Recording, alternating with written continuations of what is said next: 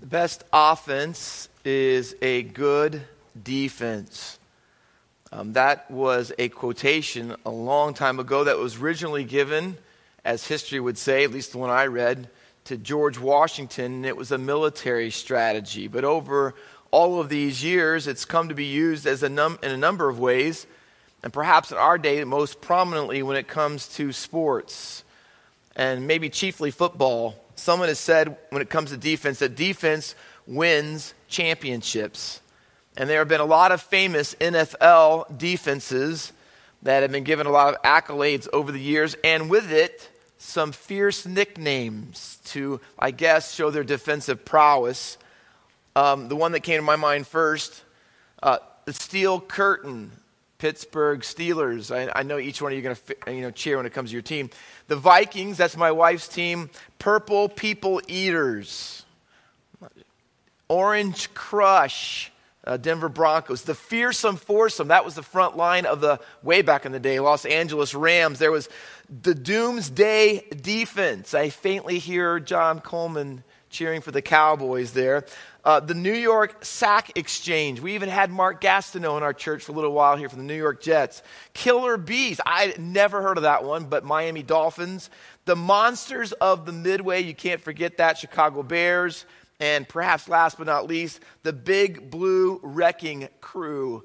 That was the New York Giants. And certainly, Peter, as he writes this epistle, if he knew all about that, maybe he would agree with that principle.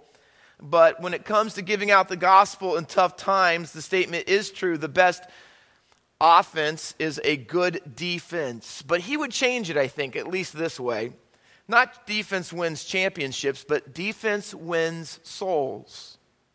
The New Testament word for defense, it doesn't refer to anything military strategy. It's not a sports strategy. It's a gospel strategy. And the word is the word apologia, and it means apologetics in the English. That's where we get defending our faith. And it's about knowing how to defend your hope far more than your home court in some athletic event. And the word is used 11 times in the New Testament. 9 out of those 11 times it's used of the Apostle Paul. And it always pictures a court scene where you're standing in front of a judge and you're defending yourself. You're giving an apologetic. You're giving a testimony about why you are not guilty. You're defending yourself. And one other time in the book of Acts, it refers to a man named Alexander giving a defense. And the last time is our text. The only time really hardly outside of the book of Acts that it's used. And Peter is addressing Christians as he opens up this epistle. He calls them in the diaspora. They're spread out all over Asia Minor in the Roman Empire. And they're spread out away from Israel. And God identifies them through Peter in the epistle by calling them in the first verse, elect exiles. He calls them sojourners. He repeats that identity marker in chapter 2 and verse 11. And that's important for us to reference because identity determines activity. He wants them to know when he challenges them about their apologetics that they have to realize first who they are. They are temporary residents. They really don't belong here. Their citizenship, as Paul would say, is in heaven. And they don't always, therefore, fit in this culture. Christians are not people who are at home in America because our home is in heaven. But we do have a citizenship and we have responsibility here. He says you have been chosen by God, chosen out of this culture to work within this culture with the gospel. We've been picked out. And as a result, sometimes Peter's readers have found out they were going to be picked on as well. And 1 Peter, as we sung this morning, is a book of the Bible about suffering. It's about fiery trials. It's about being mistreated for being a Christian. And the question is that Peter poses in our text and all throughout the epistle, to be honest with you, is how do you face attacks on your Christianity and on your faith differently? Because we're not like everybody else. Not because we're better or superior, but because God has worked in our lives. How do we have a good defense when the culture all around us is always on the offense, seemingly against Christianity a lot of the time? And you can see it becoming more and more prominent and commonplace even in the day in which we live. There's attacks on creation. Evolution is more popular perhaps now than ever before, even amongst Christianity and in theological circles of scholarship. The 7 days literal of creation is no longer in vogue. Adam and Eve are being questioned about whether they were really ever literal figures. Millions of years in God's creation have now been acceptable, even in Christian scientists. Attacking not only creation, but attacking the sanctity of life. At the front end of life with abortion, at the end of life with euthanasia, really no one from beginning to end of life is actually safe any longer. Attacking marriage with homosexual marriage, attacking the family and what it means and the definition of it, attacking identity today, the onslaught against gender and who gets to decide if you're a guy or a girl, and who designs, and race itself, as we have unfortunately been experiencing in such a big way in recent days, even so. And then attacking the Bible, its veracity, its authority. Recently, a book was published called Inspired Imperfection, talking about the inspiration of the Bible, that God put errors in there on purpose. And you have all this taking place, and you can't really help but look around and understand that Christianity in many facets is being attacked. If you're familiar at all with Winston Churchill, during the 40s or earlier, actually a little bit earlier, in World War II era, he wrote a 6-volume history of World War II. And the very first volume in those 6 books was titled The Gathering Storm. It was a book about Europe's long denial of the Nazi threat and how really not accepting that they were going to be at odds and conflict with the Nazis and what they believed. The storm came and they weren't ready for it. I think there's a good admonition for all of us in an ever-increasing secular age. If we have ears to hear, there are distant rumblings of thunder. Skies across the landscape of America are growing darker and darker all the time on the onslaught against Christianity. Even as Albert Mohler, who wrote a book recently entitled The Gathering Storm, he terms it the displacement of Christianity in the United States. He says we are rapidly and progressively being de-Christianized. And as another commentator, Oliver Roy, said, when de-Christianization begins, it never takes a step backward. We are not moving and progressing toward Christianity being more favorable. In fact, complete the opposite. And so in a culture like that, as Christian exiles in American culture in the 21st century, how do we have a good defense when our faith is questioned and perhaps not too far down the road, even more than being questioned? Well, Peter would say, and I would like to say first of all, that a good defense starts with a good life. And he says, beginning in verse 13 with a rhetorical question, he asks his readers and he asks us, he says, now who is there to harm you if you are zealous for good? Zealous for good. Well, what does zealous for good look like? Well, the word good is interchangeable. It's actually in the New Testament a couple different words for it, but they really mean the same thing. They're pretty virtually synonymous. It means inherently good. I mean, it's just good to everyone. Christians should be known to be those kinds of people, Peter says. We should be known to be good people, even, listen, contextually, even in the midst of an evil empire and an evil culture, even when we are being mistreated and not treated well or treated good, can I say. Now, in our text, you'll notice that there are 4 times that the word good is used. We're going to make more of that in just a little bit. But who will harm you, verse 13, if you are zealous for good? Every time in our text the word good is used, it is attached to a negative circumstance. So he's not asking Christians to be good just when things are going good, when the culture treats you well, when everybody's favorable to Christianity. And we've experienced that in America in our past history. That is no longer the case, he says. So what do you do when Christianity isn't seen as good anymore for everyone? He says, who will harm you if you are zealous for what is good?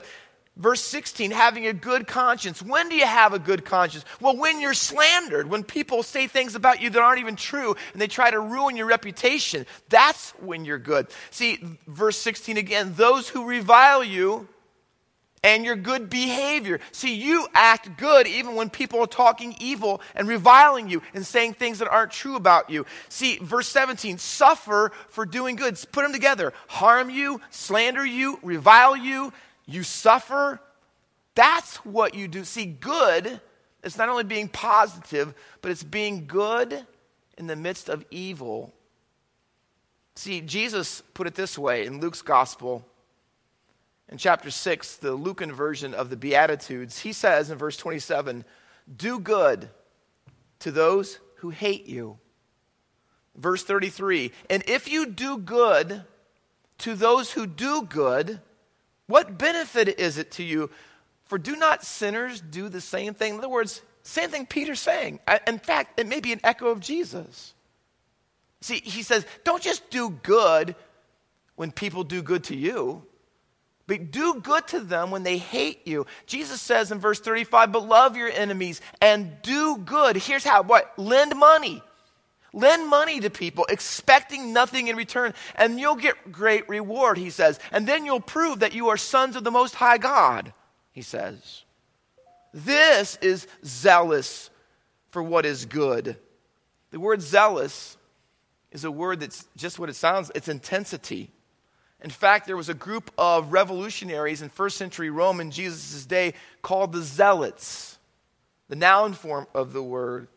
And they were called Sicarii at times because they carried a curved knife in which they'd walk up into large crowds of people and get next to a Roman soldier, and they would plunge that knife into his back and walk on. It was a revolution. It was a violent one. And that's why they were called zealots, because they had a lot of zeal for the revolution that they were in. And it's crazy because the countercultural view of Jesus about how to go about good, he chose as one of his disciples. Matthew, the Synoptic Gospels, and the book of Acts all call one of Jesus' disciples Simon the Zealot. And in his 12 disciples, not only did he have a zealot who was fiery and radical against Rome, he also had Matthew, who worked for Rome. Now imagine sometimes around the fire in the discipleship group having those two have a conversation. I mean, they are completely opposite ends of the spectrum.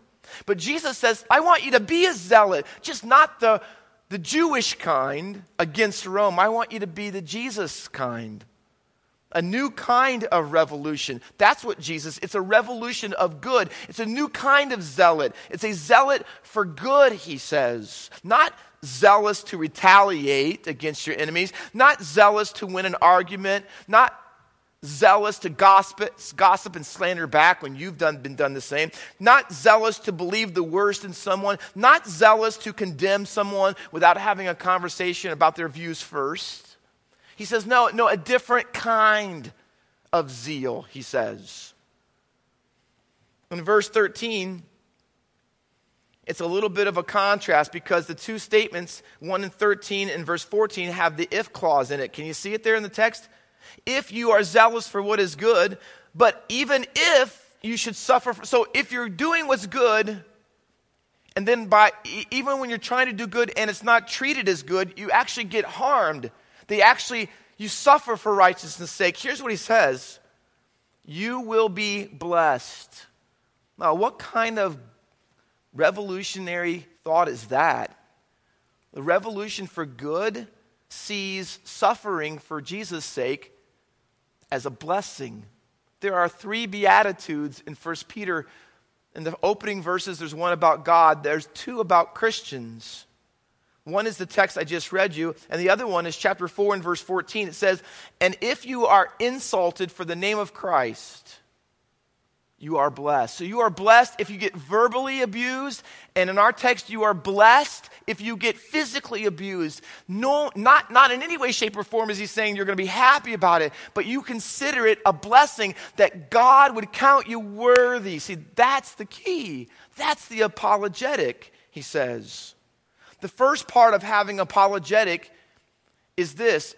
Here's how we need to defend our faith. We need to defend our faith and always be ready by having a good life. See, a good life. That's the first aspect. And that good comes by the way of suffering and the way that we can demonstrate it. It's a kind of a definition of happiness that's redefined, reoriented. It's not that the good life is not when I don't suffer. It's when I'm called on by the will of God to suffer that I'm willing to take it for Jesus' sake, because I love him so much. It's an upside down revolution. And that's what we need in America. That's what we need as Christians, as the gathering storm of anti-Christian rhetoric and even more may be coming down the pike, so to speak. We need to have this kind of apologetic, one that is ready to give a defense for our faith by a good life that we live. But he's got more to say in verse 14.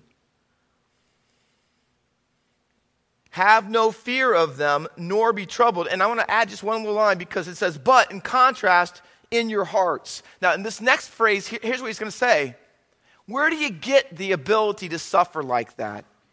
Where do you get the ability to consider it a blessing from God that when you stand up for your faith, it costs you something? Where does that perspective come from? Well, here's where it doesn't come from. It doesn't come from when you have fear of your circumstance or of your persecutors ruling your heart. But in contrast, you know what should be in your heart? That Jesus Christ is Lord. It's a contrast of the content of your heart. He says, have no fear of them, nor be troubled. And I would add, in contrast, because of the word there, but in your hearts. Literally, it says, don't be afraid of their fears. If you look throughout 1 Peter, fear is a common thread. And here's the choice. Chapter 1, verse 17, conduct yourselves with fear throughout the time of your exile. Chapter 2, verse 17, honor everyone, love the brotherhood, fear God, honor the emperor. So there's these verses that challenge us, hey, we need to fear God. But he's also saying, be very leery of this, because there's also the temptation not to fear God, but to fear man. 3:6, he says, you are Sarah's children if, listen to this, look what's coupled with it, if you do good and you do not fear anything that is frightening. See, doing good doesn't fear. And then our text says, have no fear of them. A good defense is one that fears God and not the circumstance, not the situation, not the people who may be against you. So a good defense is good on the outside by what we do and on the inside by what we don't do. A zeal for God, you know what it looks like? It's good, the good life lived out in every way possible and every facet of our life. Go down to verse 16 real quickly. He says, having a good conscience. So the Bible says we're zealous for good.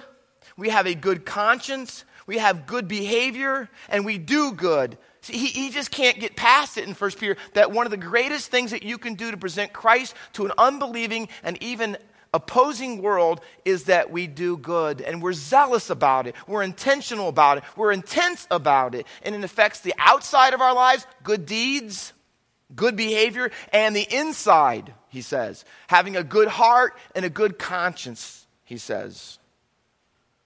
So do you have a good defense? And I'm basically asking the question, are you living a good life? Not because we're trying to earn or merit God's favor, but because we have received by grace God's favor. And we're seeking to live good, yes, for his glory, but for the good of others around us. Is your attitude and action portraying the good that God would allow us or want us to do? See, our defense against evil is that we don't participate it on the outside and we don't let it in on the inside. Because he says you will be reviled, you will be slandered, there's possibility that you will be harmed. So there are verbal attacks, there are physical attacks, but you realize this, in the end, they are all heart attacks. You understand what he's saying? It's the evil trying to penetrate in you. And so why is he so adamant that when you're mistreated like that, verbally and physically, that you can't fear? You know why? Because fear, when it gets on the inside, paralyzes you. You will not be able to do the good. You'll be so worried about yourself and how people are treating you and what's going to happen to you. You know what's going to happen? You won't be thinking about others, he says. You can't.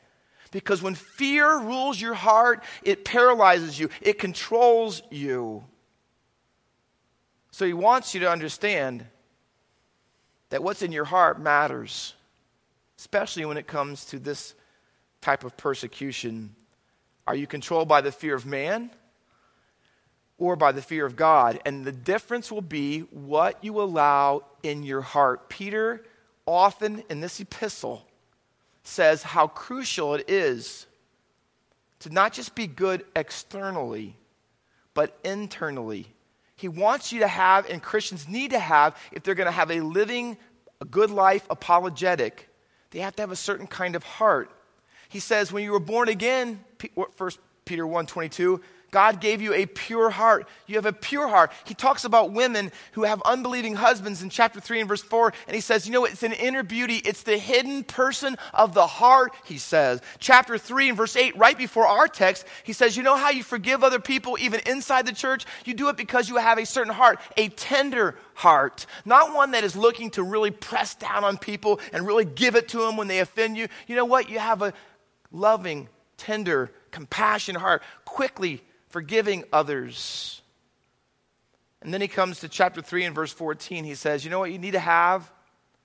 You need to have a certain kind of heart. If you're going to have apologetic, your life being that is always ready to defend your faith with a good life, here's what you're going to have to do in your heart. You can't let the fear in, but you have to let the Lord control it. Acknowledge, set apart, sanctify Christ as Lord. But here's what it means. Those people who are saying things about you, talking about you, doing slanderous things, saying that to others, reviling you, even trying to harm you, here's what you have to know to keep the fear out and the Lord in. He's in charge, not them. Sanctify Christ as Lord. He is sovereign over your situation. They are not. So you don't have to fear them. Fear him because he's in control of you, your circumstances, and those people who oppose you. This is literally a quotation of Isaiah 8 in verses 12 through 13, which read, do not fear what they fear, nor be in dread. Don't fear them. Here's what he says, but the Lord of hosts, him you shall honor as holy. Honor as holy, set apart in your heart. Let him be your fear. Don't you fear people. Don't fear people who might reject your Christianity, oppose your Christianity, mock your Christianity. Don't fear them young people at school. Don't fear them in the science class when they're talking about Don't fear holding the beliefs that the scripture has. They don't get antiquated. They're not outdated. Don't be afraid to hold those things, he says. You fear God in your heart. Let him be your fear. The Septuagint says, let him be your dread. So how do we have apologetics in our day? Well, we need to be ready to defend the faith, first of all, with our lives. And then second of all, probably the one we think more commonly of, is we need to be ready to defend our faith or the faith with our lips. He says in verse 15, sanctify or honor Christ as Lord as holy, always being prepared to make a defense to anyone who asks you a reason for the hope that is in you. See, your life, hear me, your life is the platform for your lips. The gospel presentation, according to Peter, involves or includes both. It's holistic. It's your life with your lips. It's not one or the other. It's not life without words, or words without life. It's both. And he says, always be ready. And I take it to mean always at any time, but specifically in the context, always meaning even when you're verbally barraged, even when you might be physically attacked. He said, always, no matter how bad the situation is, if anyone's asking you in every difficult circumstance, let your lip apologetic flow out of your life apologetic. And if they ask you for a reason, and the word reason is a word, if they want to hear out of your own mouth, what is it that you hope in? And I know hope is on the inside, but for Peter, it's a hope that comes on the outside, from the inside. In other words, they see something different in your life. At your job, see, your boss gets on your case, you're different than they are in how you respond to it. See, they know you have a different hope on the outside because you know you have a different heart on the inside. And so someone may ask you, hey, why don't you retaliate? Why don't you want to take out vengeance on others when they talk about you, mistreat you like that. They say, why do you do that? Why don't you go from 0 to 60 and really blow up and get upset? Everybody else is, and they want to know why. See, you don't fear people who threaten you. Why is it that in the most difficult circumstances, they look at your life and say, what kind of peace do you have? When things are going wrong and seemingly out of control, and maybe your options are limited or down to none, what is it that keeps you calm? They want to know. They want to know, where did you get that happiness? A kind of happiness and a kind of joy that isn't diminished by everyone and everything around you. I mean, you're going to have this happen in your life, and you still come to work or school, and you're happy? You do good when other people have done wrong to you? I mean, the very person who talked to you like that, and you're going to do that good thing for them? Where does that come from? They ask, why in the world would you ever do that? I suppose the question then is anyone asking you any questions recently? I mean, if we have a hope in us, do we also have the answer? See, is anyone seeing the difference in your life? I mean, to the point where they want to know where it comes from?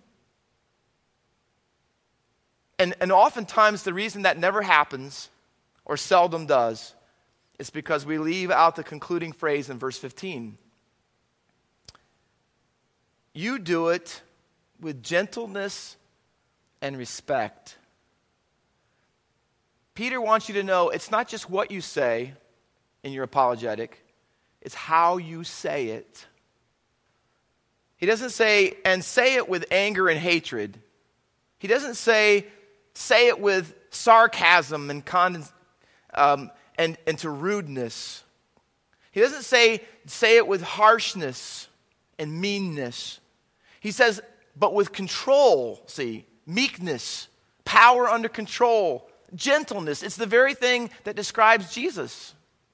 See, he wants you to know you have to have on the inside, it's the heart thing, if it's going to come out right on the outside. And the question is, does anyone believe this anymore? I mean, does anyone want to do these types of things anymore? And then he closes our passage this morning with a little phrase in verse 17. See how the little word for connects it?